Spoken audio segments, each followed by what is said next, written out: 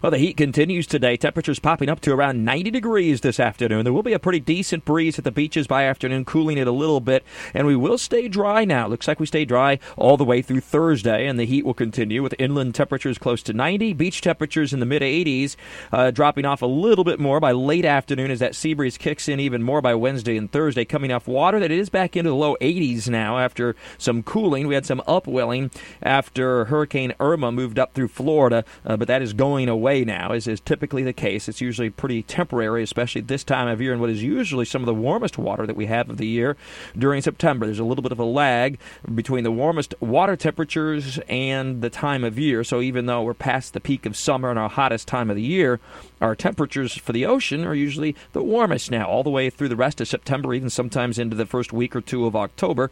That's why the hurricane season goes much later than just the summer, and in fact peaks this time of year.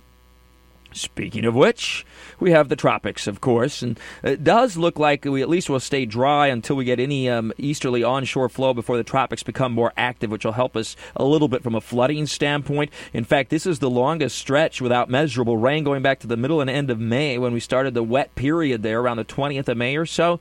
So that's a little bit of good news, but all eyes are on Maria, which catastrophically strengthened yesterday, so to speak, from Category 1 to a Category 5 hurricane, and it just ravaged some parts of the central and northern Caribbean islands, the Lesser Antilles, overnight into early this morning. It'll now trek across the far northeastern parts of the Caribbean, and it really looks like a dangerous and tough hit on Puerto Rico. Still reeling a little bit from Irma, even though it did not take a direct hit, did not get hit by the eye of Irma. Still a lot of rain. There were power outages and mudslides, but now we have Maria to add insult to injury.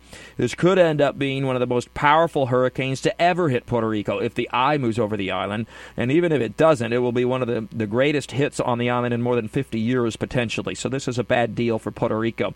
It continues to look like a pretty significant northward shift or turn as it moves past Puerto Rico and toward the southeastern Bahamas, and that's key to sparing Florida and, of course, Jacksonville.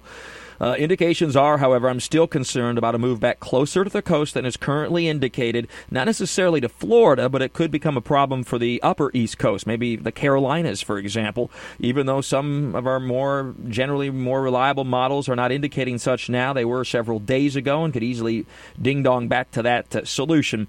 I'm really watching carefully a big upper-level trough of low pressure that will work into the western U.S. this week, and that's going to play a role, at least to some degree, in what happens to Maria and its movement.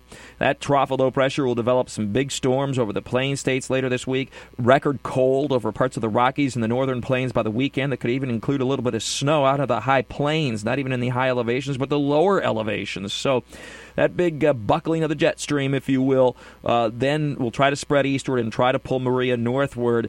At the same time, a ridge of high pressure will build underneath Jose to the north, so that ridge is key. Will it be enough to turn Maria even more west before that big trough to the west gets involved and then pulls it northward or northeastward away from the U.S.? So that's all something that's got to be sorted out, and that won't be until later this week. And then really the fork in the road, so to speak, isn't until this weekend, until it gets east of Florida. So all eyes on Maria, and don't let your guard down yet, even though forecast models are well east of Florida. They have shifted west over the past 24 hours and may not be done shifting yet. So always best to be prepared, as I try to tell you all the time, and as we learned with Irma. So no reason to panic, no reason to get afraid, scared, whatnot. Just keep your eye out as Maria moves west-northwest bound.